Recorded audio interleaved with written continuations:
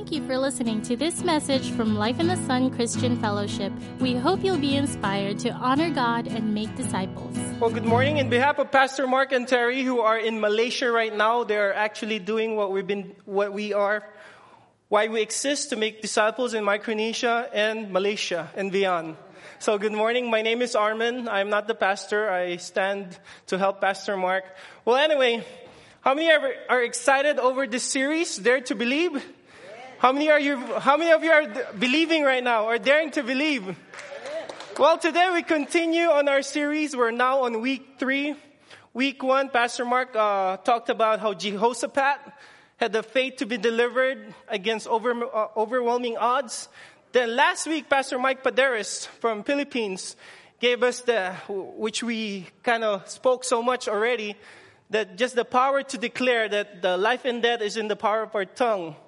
And that's what we talked about last week. Well, this week, week 3, we're going to talk about Caleb, the story of Caleb and his faith to conquer. It's a faith that conquers. Are you ready for the word? Let's go ahead and start with Joshua chapter 14, and let's read. This is a long reading. Chapter 14, verse 6 to 7. Then the children of Judah came to Joshua in Gilgal, and Caleb, the son of Jephunneh, the Kenizzite, said to him, "You know the word which the Lord said to Moses, the man of God, concerning you and me in Kadesh Barnea. I was 40 years old when Moses, the servant of the Lord, sent me from Kadesh Barnea to spy out the land. And I brought back words to him as it was in my heart. Nevertheless, my brethren who went up with me made the heart of the people melt. But I wholly followed the Lord my God. So Moses swore on that day, saying, Surely the land where your foot has trodden shall be your inheritance and your children's forever, because you have wholly followed the Lord my God."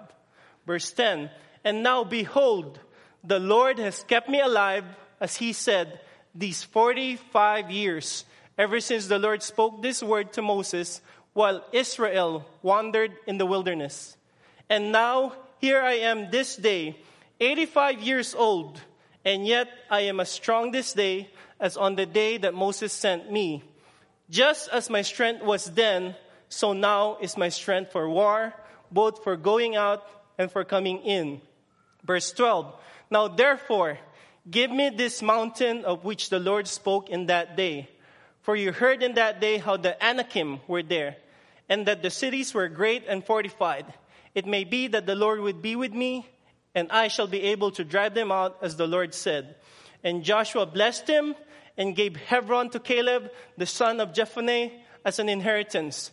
Hebron therefore became the inheritance of Caleb, the son of Jephunneh, the Kenizzite, to this day, because he wholly followed the Lord of Israel. Let's just pray. Father, thank you for the day. Father, I pray that our people will hear, our people will see, and we would believe in our hearts, Father, what we're about to look into today. And I pray, Father, that you would go beyond my words and beyond the scriptures, that you let the Holy Spirit speak to us. In Jesus' name, amen. So what's going on here? So coming from the book of Joshua, Joshua is now the leader of Israel. Moses has died. They've been in the promised land for about 5 years. Now Caleb goes to Joshua, their leader, and reminds him, hey, 45 years ago, Moses gave us a promise that wherever I walked, I can take as an inheritance. Now, he said, he brought along his whole tribe, the tribe of Judah, and he reminds Joshua. And he gives this elaborate explanation where he said, I am as strong today as I was when we first heard, or when we first spied out the land. So that's really the setting of this story.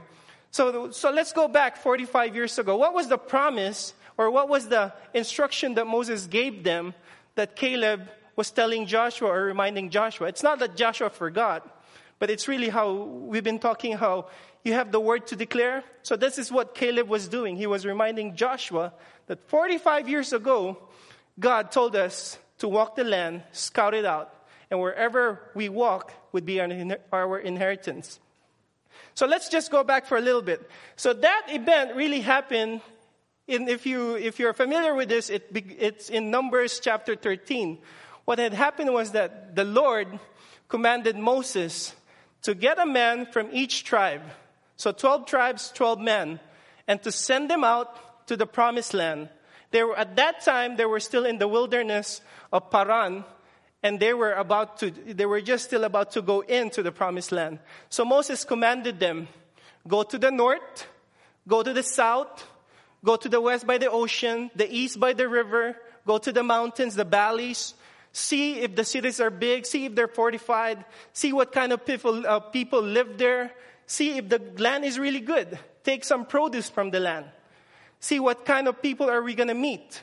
So they did. They went for 40 days, they scouted out the land, and 40 days later they come back and they presented what they saw to Moses. And at the beginning, it was really good. They said, truly, this is the 10 spies, or this is the 12 spies, one from each tribe, including Caleb and Joshua, said, truly, the land is flowing with milk and honey. Then after that, they said, nevertheless, the people that live there are great. The cities are big, they're fortified, and we saw the descendants of Anak, or the giants. But all along, while they were still telling Moses that, Caleb interrupted and said, then Caleb quieted the people before Moses and said, let us go up at once and take possession, for we are well able to overcome it. That's what Caleb said. And this is what he was telling Joshua, that I gave a report to Moses as it was in my heart. And this, what he had in his heart. Let us go at once and take possession, for we are well able to overcome it. This is Caleb. But the other 10 had a different response. This was their response, 31. So the other 10, 12 of them, Joshua, Caleb too, responded that way. We can take this land. But the other 10, they saw the same thing. 12 spies saw the same thing. 2 responded that way. The other 10 responded this way. But the man who had gone up with him said, we are not able to go up against the people, for they are stronger than we. And they gave the children of Israel a bad report of the land which they had spied out, saying, the land which we have gone as spies is a land that devours its inhabitants. And all the people whom we saw in it are men of great stature. There we saw the giants. The descendants of Anak came from the giants. And we were like grasshoppers in our own sight, and so we were in their sight. Talking about the power to declare. They just declared their defeat. So these 10 people, this is what they responded. Caleb and Joshua responded so differently. Where did that come from? Where did that originated? And of course, if you're familiar with the story, this whole declaration that they gave to Moses actually became their own debt. Correct? So going back to 30. So where did this originated? Where did Caleb get this such a faith and perspective that he said, we can surely overcome. We can take possession right now. Let us go now. Let us take possession. We have said in the beginning of this series that faith is a response to the promises of God. Isn't it not? Faith is not something that you can just conjure up from within. That's called positive thinking. Faith has always rooted in the faithfulness of God and the promises of God. So if Caleb had a faith like this, then therefore, there was a promise that was given before they even scouted out the land. And this is really his response to that promise. So let's go back 2 years from this time, and I'll show you what those promises are. 2 years ago, not this time 2 years ago, but in Numbers, 2 years prior to, before, 2 years, okay, let's correct that. Not 2014, okay?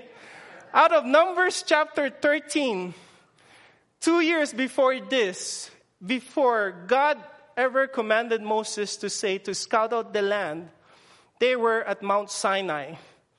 At Mount Sinai, the Lord spoke to Moses 40 days and 40 nights times 2. 2 events. But in the first one, this is what God told Moses. Exodus 23:20. This is regarding them going into the promised land. This is one of the things that he told Moses. Behold, I send an angel before you to keep you in the way and to bring you into the place which I have prepared. How many times do you see I there?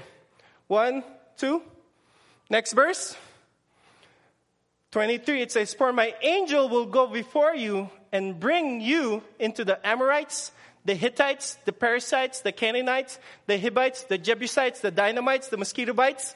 It's not there. And I will cut them off. Okay, you're listening. You're reading. That's good. These are the nation that was inhabiting the promised land at that time. So how many times did God say, I? You can see at the end it says, I will cut them off, for my angel will go before you. Next verse. 27 to 29. Here we go again. This is God speaking to Moses. He said, I will send my fear before you. I will cause confusion among all the people to whom you come. And will make all your enemies turn their backs to you. And I will send hornets before you, which shall drive out the Hivites, the Canaanites, the Hittites from before you. Again, I will drive them out from before you in 1 year, lest the land become desolate. Not in 1 year. I will drive them out from before you, not in 1 year, actually. Is that correct? Lest the land become desolate and the beasts of the field become too numerous for you. How many times did you see I there? 3, 4. Who's doing the I? God speaking the I. Next verse. Well, that was it. And I will set your bounds from the Red Sea to the sea. From the Red Sea to the sea, Philistia, and from the desert to the river, for I will deliver the inhabitants of the land into your hand, and you shall drive them out before you. Now, how many times did you hear the Lord say, I will? A couple of times. Plenty of times. He promised them, as he was talking to Moses, he said, I will drive out the inhabitants of the land. I will send angels before you. I will send hornets. I will bring confusion. God promised them 2 years, even before they scouted out the land, that he will be the one to go before them. So Numbers 13:30, church, is what we call a respond to conquer. It is really Caleb's faith. It is really a response to the promise that God made 2 years ago. Amen? See, church, we can respond in faith to conquer because the Lord always goes before us. Which brings me to my first point. God always moves first. God always moves first. Let's look at some accounts in the New Testament. In the book of Mark, Jesus sent 72 disciples to go out to all the land, said, preach the gospel, pray for the sick, drive out demons. When the 70 disciples came back to Jesus, they were so excited, they were so filled with joy, and they told Jesus, even the demons submit to us under your name. Then Jesus told, not knowing that there was something that happened before then Jesus told them, I have given you authority to trample on snakes and scorpions and to overcome the powers of the enemy. See, even before they were sent out, Jesus has given them an authority. They just didn't know. In the feeding of the 5,000, they said there was a place where there was a lot of grass. They sat down. The disciples told Jesus, send them away, for it's already nighttime. We have no place to get food. And then Jesus said, no, you feed them. And then, of course, the Bible says that he only said that to test them. It was really for our benefit, because when he said that, one of the disciples said, even a year's wage cannot feed this whole people. So it gives us an idea. It's a daunting task to feed 5,000 and more. But then, who did the feeding really? He said, what do you have? I have 2 fish, 5 pandesals. Okay, that's good enough. Give it to me. He prayed. Then after he prayed, he gave the basket. He gave it to his disciples. And then his disciples took it and gave it to the people. So who really did the feeding? Was it the disciples? It was Jesus. And then they have a lot of leftovers. What we believe to make disciples in Micronesia and beyond, the Great Commission. After the resurrection of Jesus, what did he tell his disciples? It says, the Bible says he commanded them, do not depart from Jerusalem, but wait for the promise of the Father. What was the promise of the Father? The promise of the Father was the Holy Spirit. That's what Jesus said. Wait for the promise of the Father. Wait for the Holy Spirit. And then so why the Holy Spirit? Because the Holy Spirit, as you read in Acts, and you will receive power when the Holy Spirit comes upon you, and then you will be my witnesses. Even before we become a witness, God gives us the power. Amen? See, God, church, always moves first. That's why we can have a faith to conquer, because God always moves first. Before God even tells us to go, or to tell, or to share, to feed, to bless others, to take, to conquer the land, God really is the first that goes before us. He really is the one that supplies us when God tells us to bless and to feed. He's the one that provides for us so that we can share. He's the one that drives. He's the one that prepares before us. God is always the first to move. Amen? Second point, why we can have a faith to conquer. God's promises are irrevocable. Going back to the story of Joshua, Caleb said, I am now 85 years old. Of course, Joshua is almost the same age. I am now 85 years old, but yet my strength still remains in me. Caleb and Joshua has been waiting for more than 40 years to enter the promised land.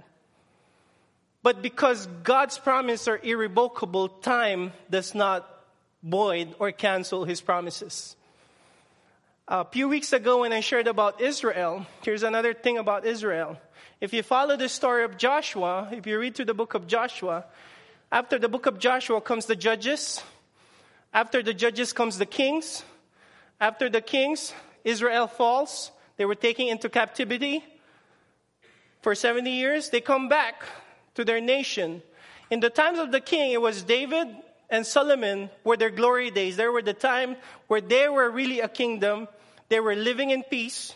There was nobody attacking them. But after the two came the divided kingdom. They were taken into captivity by Babylon. When they came back, they were never the same again.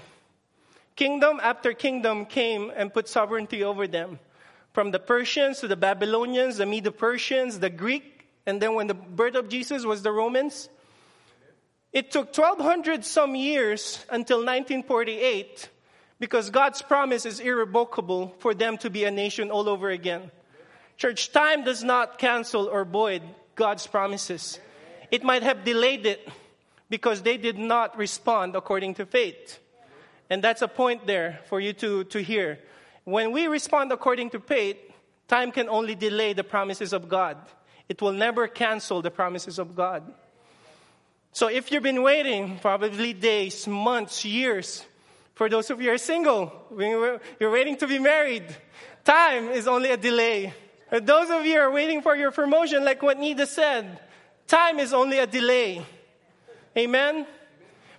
Second point on this point is, time cannot delay, or time is only a delay. People cannot also cancel the promises of God. As we have seen in this story, the 10 spies, to elaborate on the story, the 10 spies went to all throughout the congregation, and they got the whole congregation to believe in them and to go with them.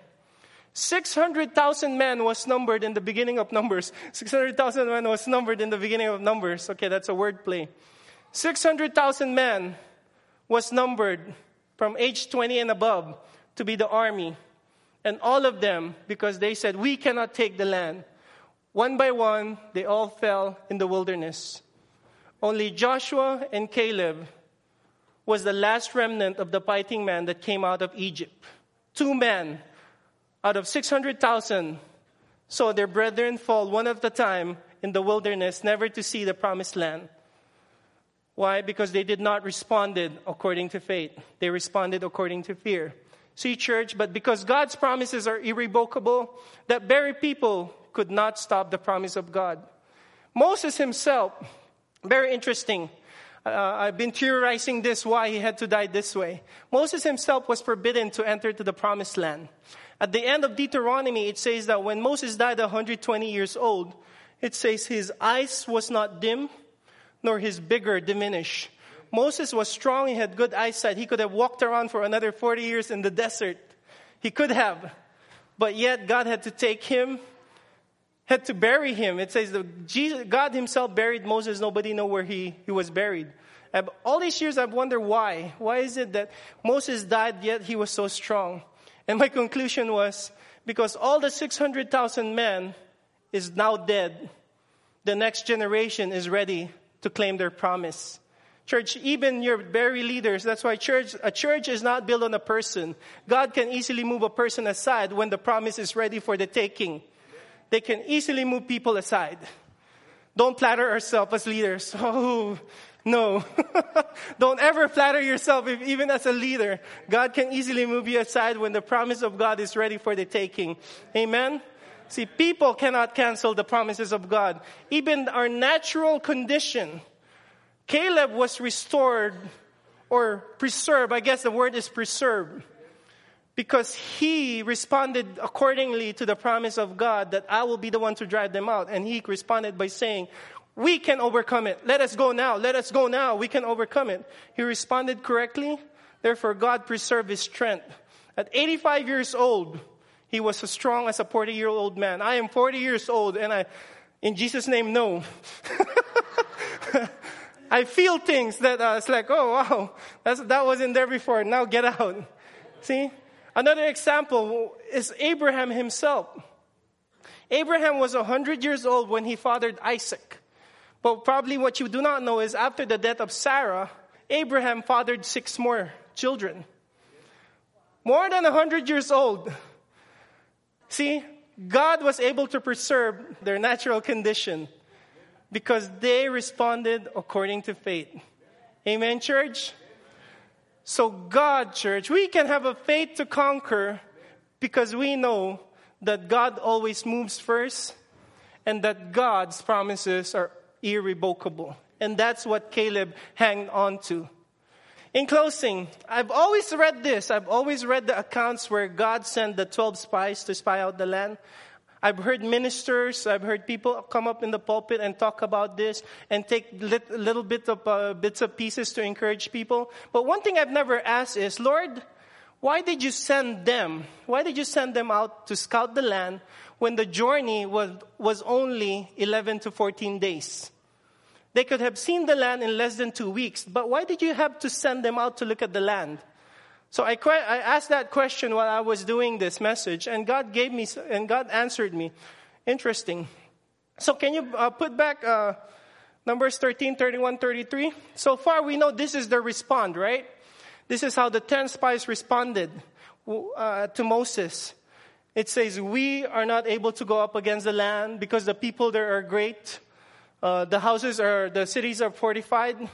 Now, how many of you have seen the movie Elf? Make-believe church, make-believe movie. It's not true. Elf, Will Ferrell. Will Ferrell, I like movies. Normal-sized human being, grew up with the elves. So there were a part when he was already a full-grown man. So he's living in the elf's house. So the elf's house are what? Small. So he sits in a small chair. He lays down in a small bed. He eats with the small utensils and everything. Why?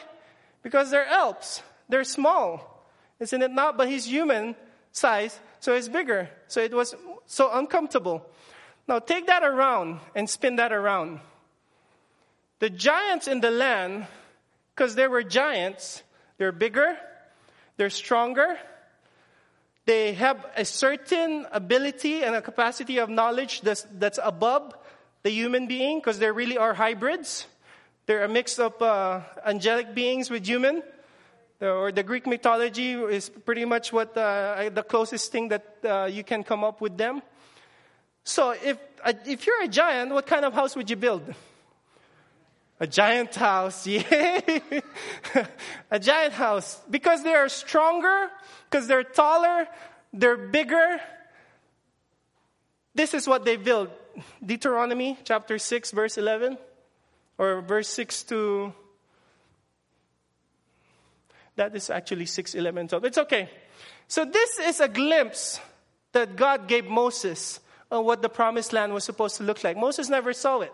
But this is a glimpse that he gave them. So it shall be when the Lord your God brings you into the land, which he swore to your fathers, to Abraham, Isaac, and Jacob, to give you large and beautiful cities, which you did not build. Houses full of good things, which you did not fill. Hewn out wells, which you did not dig. Vineyards and olive trees, which you did not plant. Church, that was the land that God was giving them. So how is this an answer to what I asked for? How many of you during Christmas, you want to take a look at your present before Christmas comes? Come on, admit it. We all do. So we tear a little bit as kids, I guess, but now as grown-ups, they don't even wrap our gifts anymore. I get to buy my own gifts now. I decide what I want and I buy it. But if you were kids, you remember how you would tear up a little piece of the side in the corner and you look at it, oh, it's a box! It's a box! Of course, there's something inside the box, but that's all you see, it's a box. So that's what God said to me. The reason I sent them out to scout the land, though it would only take 11 to 14 days, because it is an inheritance. An inheritance is a gift. You do not work for a gift. That's why God said, there are large and beautiful cities that you did not build. Wells that you did not dig. Houses that you did not fill. Vineyards that you didn't plant. Because it is an inheritance. An inheritance is something we get from our parents, our grandparents, and it's free. We do not work for it. Since Israel is the children of God, their promised land was their inheritance. They did not have to work for it. And what God wanted them to see was this. God wanted them to be excited that when they saw the land, it is full of beautiful cities. It is filled with vineyards. They brought a cluster of grapes so big that 2 men has to carry it. That's what God wanted them to see, and God wanted them to be excited over their gift. But yet, only 2 of them reacted that way. The rest of the people died in the wilderness. Church, that's what an inheritance is. And that's why we can have a faith to conquer our own inheritance. Amen? You don't have to work for your inheritance. I guess that's another thing that just popped in. It's a gift. An inheritance, you get it as a gift.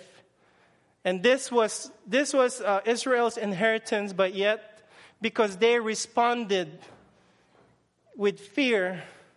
You know, the giants was really a means to an end. They were there to squatter. God used them to build the houses, the cities, the wells, the vineyards. That's what they were there for. But they were just squatters. A time came when God himself, God allowed them to squatter because it was God himself who began to drive them out. All that Israel had to do was go respond correctly to take the land. Amen? Amen. Are you blessed, church? Amen.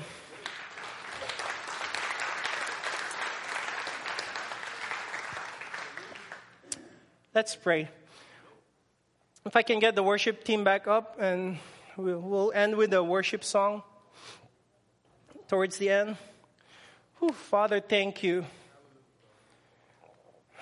Aren't you excited? You know, when I started reading this, and when I really started meditating on this, I got me excited that I was sharing it with my wife. Like, she gets it 2 times. I was really so excited about it, especially when God revealed it to me that it's an inheritance. You don't work for your inheritance. It's given to you. Let's just pray. Father, thank you. Father, I thank you, O Lord, and Lord, I pray for our people. Lord, I pray that as individuals, Father, as we have heard you speak to us, we have heard you, and you have given us, each one of us, an inheritance, Father. As you have given us, Father, our own inheritance in you, I pray, Father, that we would have faith to conquer, because we know that you always move first, and that we know those promises cannot change.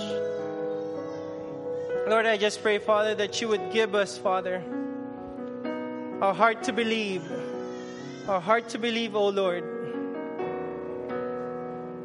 to claim our promises, to claim our inheritance. I also want to pray for one thing. If you're here today and perhaps you've been coming to church, you've been checking us out, you've been hearing all this word, and you're hearing all about this wonderful man, Jesus Christ, but yet there's a tug in your heart and you've been wanting to, but you just don't know how. I want to give you an opportunity to make today a day of your salvation. While everybody's eyes are closed and their heads are bowed, if you're here and you feel the tugging of God to really just allow Him to be your Father and just to allow Him to be your Savior, I want to pray with you. So if that's you, I want to know who you are at least. So if you can just look up and I can see who you are, so I would know who you are. Well, everybody's head is bowed and everybody's eyes are closed. If anybody here, you can even raise up your hand if you have to.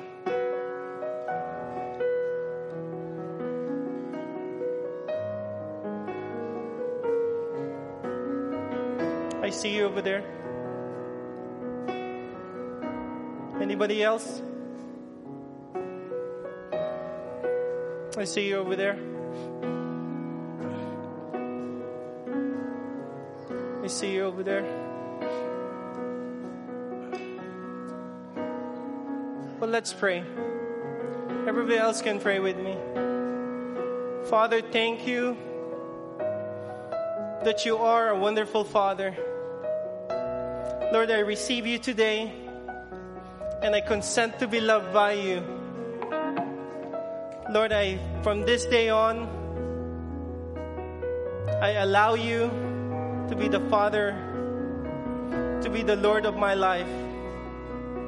From this day on, I pray your promises over me, and I receive what your Son Jesus did on the cross. Make me a new person. This I ask in Jesus' name. Amen. Amen. If you pray that prayer, to my right is a book table. We want to give you a booklet called One-to-One, and that will help you with your relationship or this journey. And the best way to do it is to do it with another person, perhaps the person that invited you, or grab somebody to do it with. Amen.